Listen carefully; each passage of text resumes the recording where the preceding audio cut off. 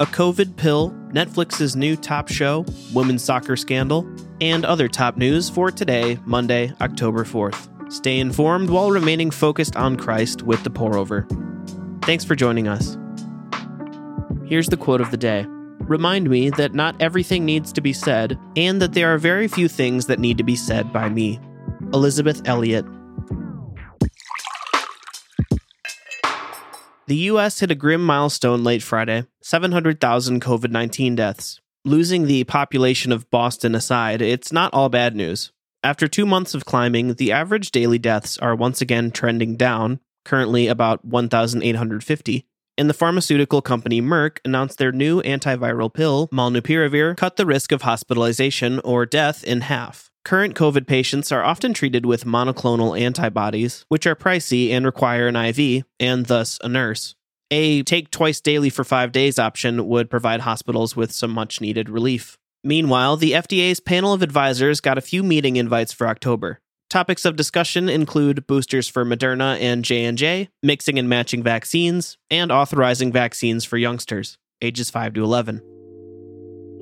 When discussing divisive topics such as vaccines, remember that both your stance and how you take your stance reflect on Christ. We should not be willing to sacrifice relationships to win an argument. James 1:19-20 says, "My dear brothers and sisters, understand this. Everyone should be quick to listen, slow to speak, and slow to anger, for human anger does not accomplish God's righteousness."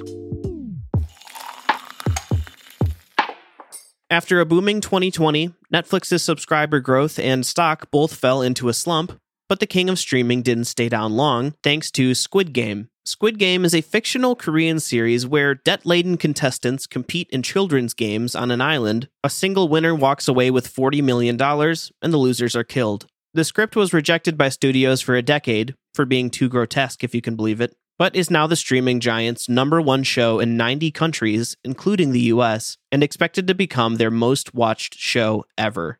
It's not just dystopian game shows. Netflix is also enjoying a boost from the long-awaited arrival of Seinfeld. Their stock is up 19% since August 1st, pointing to a happy Festivus at Netflix HQ this year. The world has different priorities than God does, and many eternally insignificant things, like a new TV show, can be compelling for a season. Let them not distract us from Christ. Philippians 4 verse 8 says, "Finally, brothers and sisters, whatever is true, whatever is honorable, whatever is just, whatever is pure, whatever is lovely, whatever is commendable, if there is any moral excellence, and if there is anything praiseworthy, dwell on these things." The National Women's Soccer League canceled all games last weekend after a report about abuse and sexual misconduct came out against coach Paul Riley, who has coached 3 different franchises over 8 seasons. The report alleges that Riley sexually harassed players and, in one incident, used his position to coerce a player into sleeping with him. Riley, who was fired on Thursday, acknowledged he may have spoken offensively, but called any accusation of sexual misconduct untrue. Remarkably, Riley was one of 2 coaches fired just last week and one of 4 fired this season. U.S. Soccer and FIFA have both promised investigations, and several leaders, including the NWSL commissioner, were removed from their roles on Friday.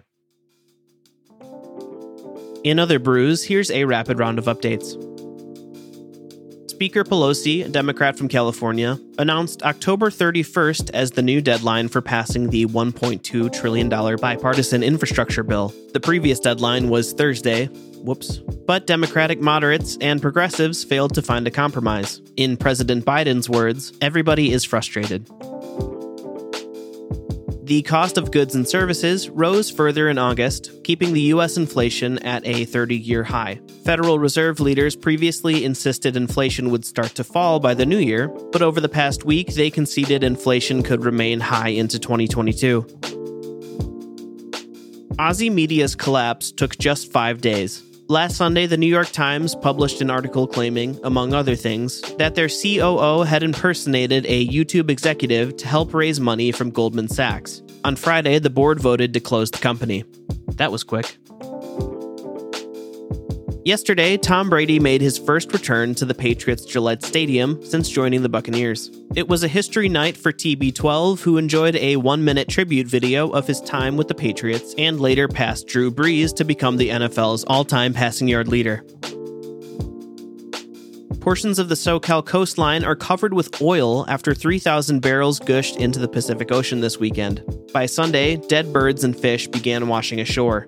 In the Atlantic Ocean, volcanoes forced evacuations of Spain's Canary Islands as lava and ash were launched 20,000 feet high, destroying over 1,000 buildings.